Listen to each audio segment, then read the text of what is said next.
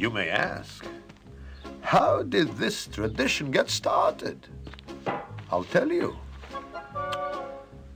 I don't know. But it's a tradition. And because of our traditions, every one of us knows who he is and what God expects him to do. Hello, everyone, and welcome to Let's Talk Torah. I am Rabbi Tzvi Jacobson with NRM Streamcast, and we'll spend our time talking Torah, learning stuff, and having fun while we learn. You can always send your questions and comments to our mailbag at letstalktorah@gmail.com, and of course, I will answer as many questions as I can. And if you don't want to go to send me an email, you can go to our new webpage at letstalktorah.net. letstalktorah.net. That will take you to my webpage. You can find all the archives and all the shows. You can sign up for any platform that makes you happy to listen to the show. You can leave me a message. And of course, very important, you can leave a donation. You can help the show. You can help us grow. You can pay for the wonderful studios here of NRM Streamcast. And again, if you want to leave me a message, you want a shout out, you want a happy birthday, a happy bar mitzvah, a happy anniversary, whatever makes you happy, go to letstalktorah.net. Everything about the show is there that you need. And of course, in advance, I do thank you.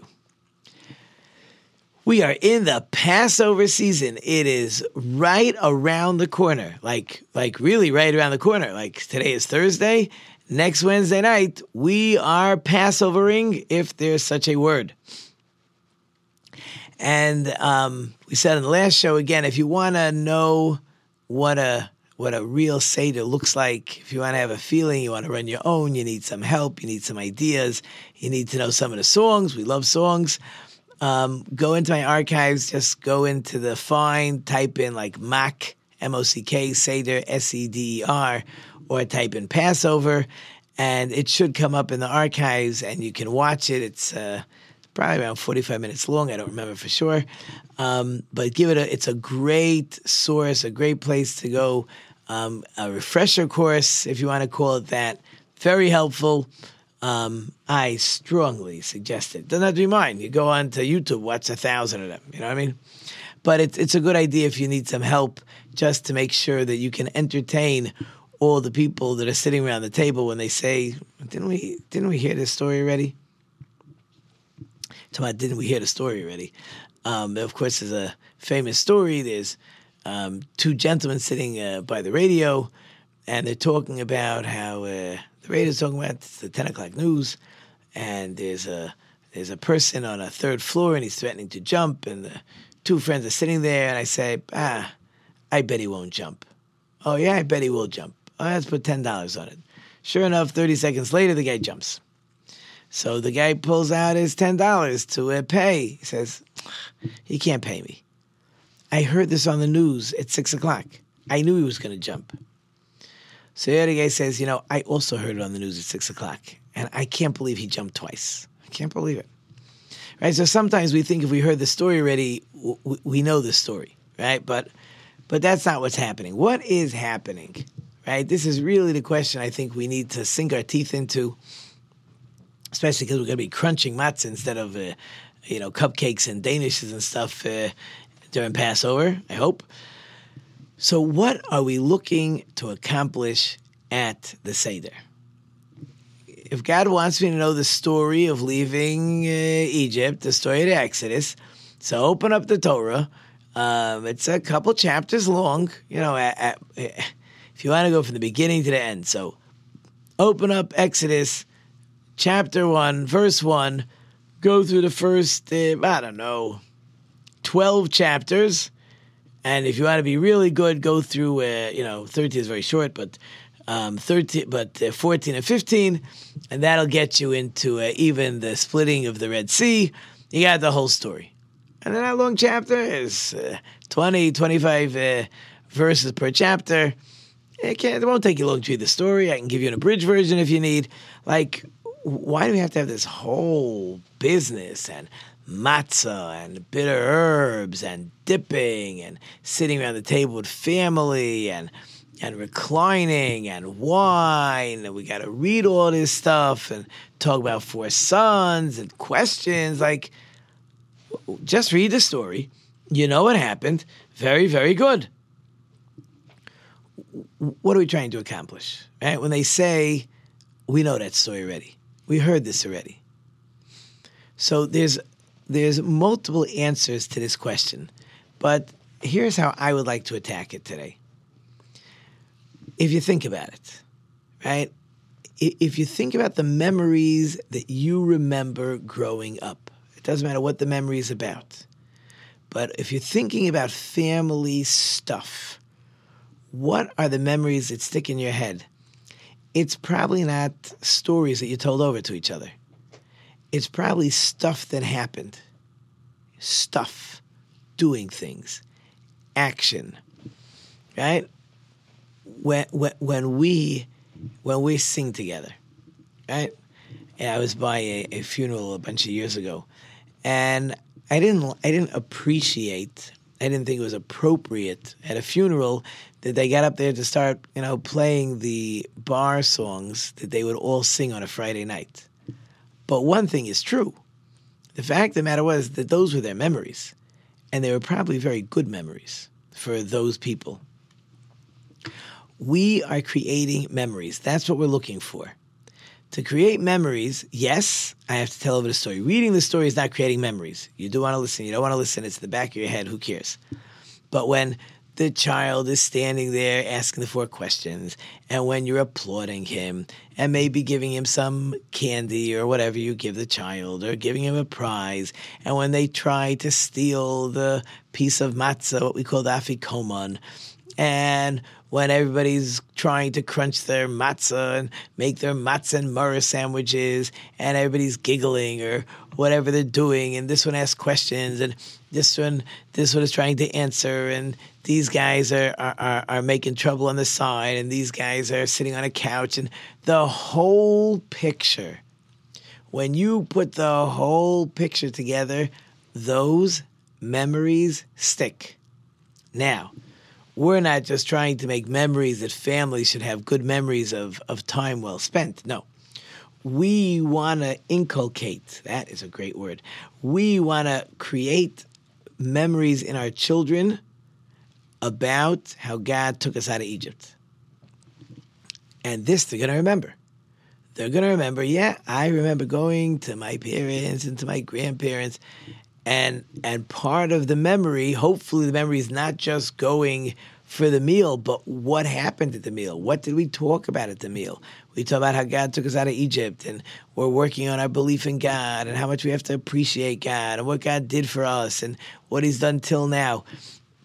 But we're going to accomplish all that. All of that is going to be accomplished because we're doing stuff. When you actually do an action connected to something you're talking about, that has staying power. Every teacher knows. If you just stand in front of your class, unless you're a professor. But when you're teaching students, if all you're doing is lecturing, it's in one ear, out the other, if they even had the patience to listen to it the first time around. Stuff has to be happening. Things are happening. People are doing stuff.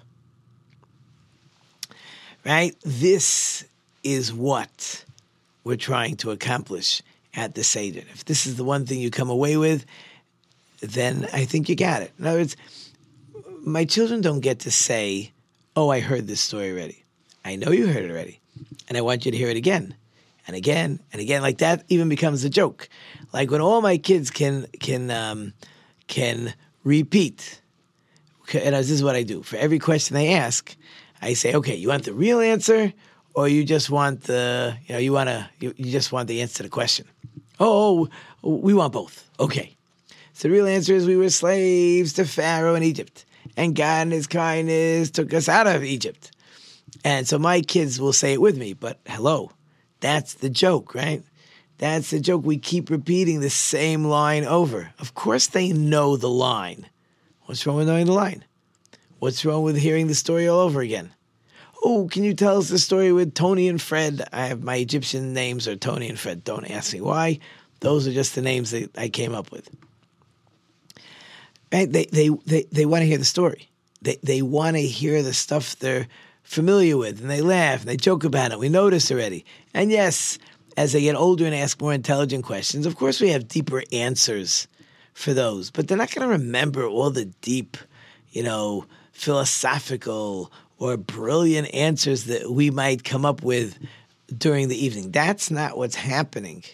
What's happening is that we are putting into our bones, deep inside of us, to remember how we celebrated and acted, to remember what God did for us, to remember how we have to be appreciative. We're eating the matzah. It's going to help us. Why are we eating the matzah? Because God took us out so fast. Why are we eating the bitter herbs?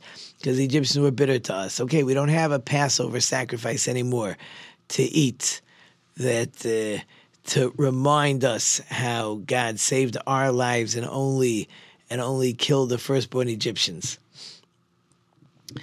It's almost a little sad. Like I talk to people all the time. It's the way we run our Passover Seder is for sure way different than what happened 2,000 years ago when there was a temple. No way they're similar. Yeah, the words might be the same, but let me tell you something. They had a sacrifice, and that sacrifice had to be finished before the middle of the night, which happens to be in Detroit in the 1:35 range. In New York is probably in the 1 o'clock range, not 12 o'clock, not midnight, right? The middle of the night. So the middle of the night is in that 1:35 range. So think about it for a second. You were not allowed to eat that sacrifice after the middle of the night. So no one is all of a sudden at 1 o'clock saying, maybe we should think about carving up the sacrifice over here so everybody gets a piece of meat. No way. You were going to make sure that everything was focused, that we are going to get to eat this fully roasted sacrifice that our whole day was spent on preparing, and that was going to be a big deal. Right? Everything revolved around this Passover sacrifice, because this sacrifice, which is sitting on the table, is getting carved up, is the reminder. It's not that big, right? It's going to feed 20, 30 people. That's it. Right? It's a less than a year old sheep, right? But we're going to eat this. This is going to put into us the memories of how God passed over and saved our lives. After everyone's eaten and we've fulfilled the command of the matzah and the bitter herbs and the Passover sacrifice, okay, now we could talk. Now we're going to sit back. Now we can sing. We'll do Hallel. We'll praise God. And now we'll probably get more into talking to the children. That was my Seder. I'm talking to the children for an hour and a half or 2 hours. That was not happening in the time of the temple. It was impossible. There's just no way that you would spend an hour and a half talking to children and having a small window of time. See, now, how long does it take to eat a piece of matzah at the end of the meal? Okay, so at 1:31, you're gobbling up your afikoman, right? You know what I mean? Like, because how long does it take to eat a little piece of matzah? But when you had a sacrifice and you wanted every scrap eaten, that was part of the command to eat that Passover sacrifice and make sure there's no leftover meat, right? That became the focus of the evening. So historically, our focus on the evening has totally changed, right? As people think that the focus of the evening is food. It's not true. The focus of the evening is not food at all. Time at the temple, perhaps the focus was on food. But now, the focus on the children, the focus on the story, the focus on creating this powerful memory that we put into the children and ourselves, by the way. I'm not saying it doesn't go into us as well, but certainly into the children, this understanding of why we're sitting here and what we're trying to accomplish. And the whole evening is this way. So, for example, the standard custom is at least the person who's running the Seder, which could be the father, could be the grandfather.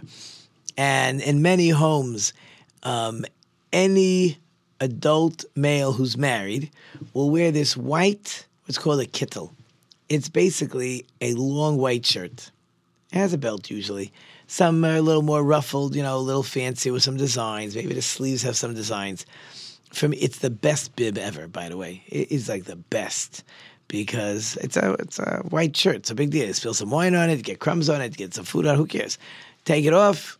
After the holidays, you clean it up. It's beautiful. It's called a kittel.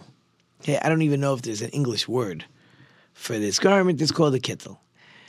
Now, there's actually two purposes to a kittel, or its uses. Number one, it's regal. Right, you're wearing this big, long, clean, white shirt. Certainly, countries like Egypt, way back when, linen was a big deal. White was considered a very honorable color. Right now, we're way into colors. But the kittel was a sign of royalty. Tonight we're sitting as free men. We are. Yes, it's not all of us are as free as we would like to be. Maybe we're not home where we think we belong.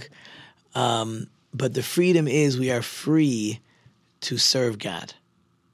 Even during times where Jews were being hunted if they were keeping their religion, and like times of the Holocaust and stuff, and of course through the Crusades and throughout history when the Jewish people have the time of the Romans, have maybe not been in a position to openly observe their religion.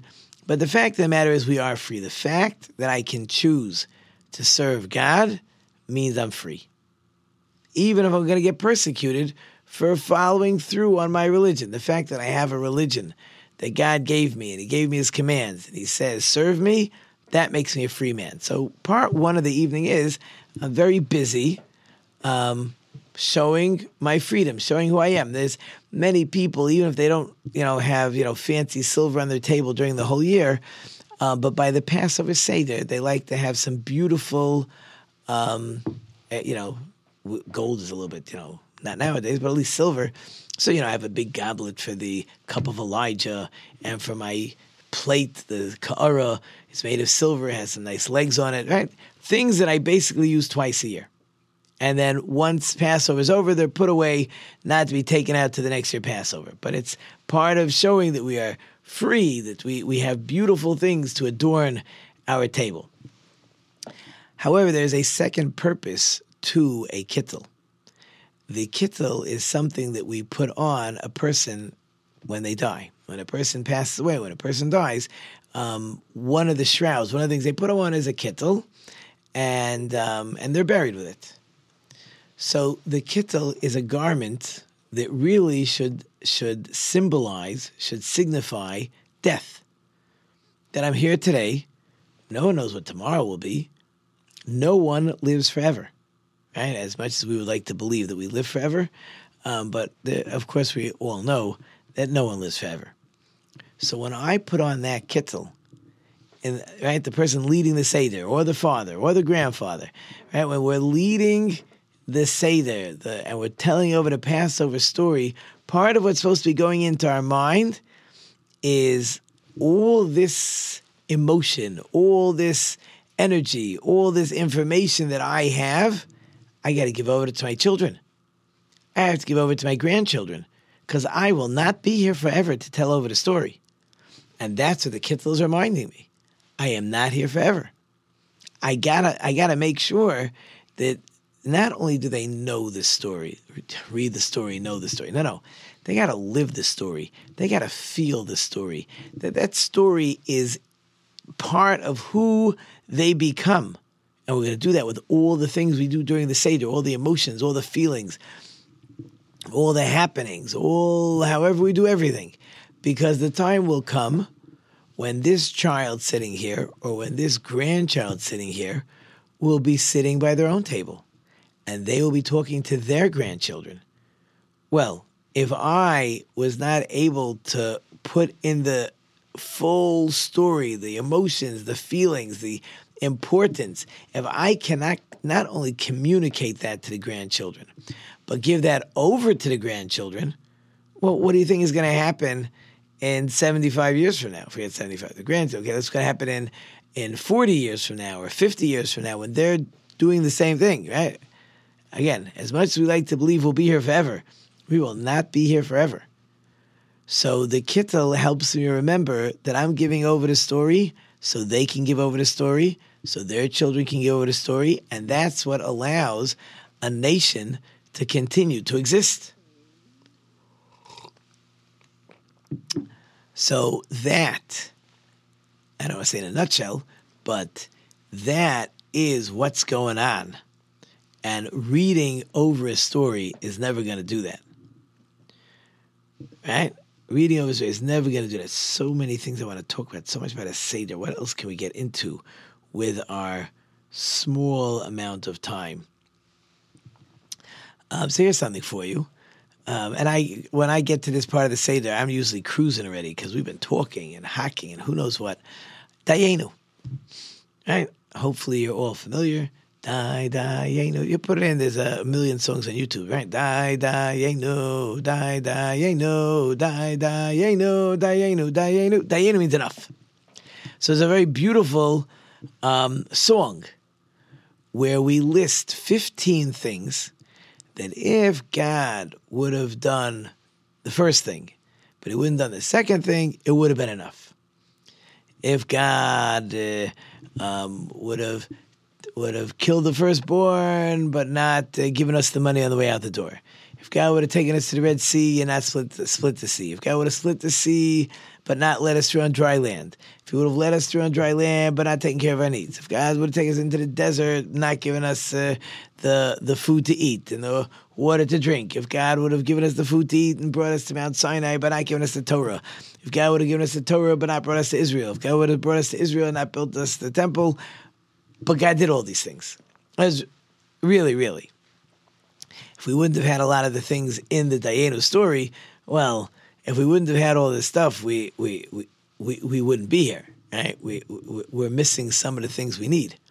But the point is, right, when I'm reading over this type of poetry, and I'm delineating all the different things, and that's the next paragraph. But God did do all these things, and he saved us from Egypt, and he gave us the money, and he killed the firstborn, and he brought us to the Red Sea, and he split the sea, and he supported us, and he gave us food in the desert, and he gave us water in the desert, and he brought us to Mount Sinai, and he gave us a Torah, and he brought us to Israel, and he built us a temple so we could be forgiven whenever we do something wrong.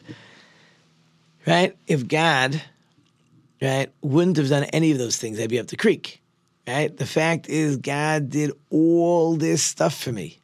How thankful and appreciative I need to be, because otherwise, what would I have? What would I be? Who would I be? Where would I be? Right? But God allowed me to survive and saved me and chose me, right? Chosen people, right? And God took care of me. So now I'm sitting by the Seder. And I am trying to give over to my children the feeling of how appreciative we must be. Well, the best way to teach appreciation is to go over the list and thank God not only for the big things, but for the little things. So actually, and this I just did recently, I've been getting better at this. So it's Passover time, and people give some extra food, and there's like in this town, they try to make sure the teachers are given extra money and extra bonuses, and there's people that hand out like trunkloads of food, cases of meat and of tuna fish, and matzah and all the stuff you need, because it's an expensive holiday. So there are people, I'm talking about my town, but all across the country, that are giving so much. So you want to thank the person. And you don't even know how to start.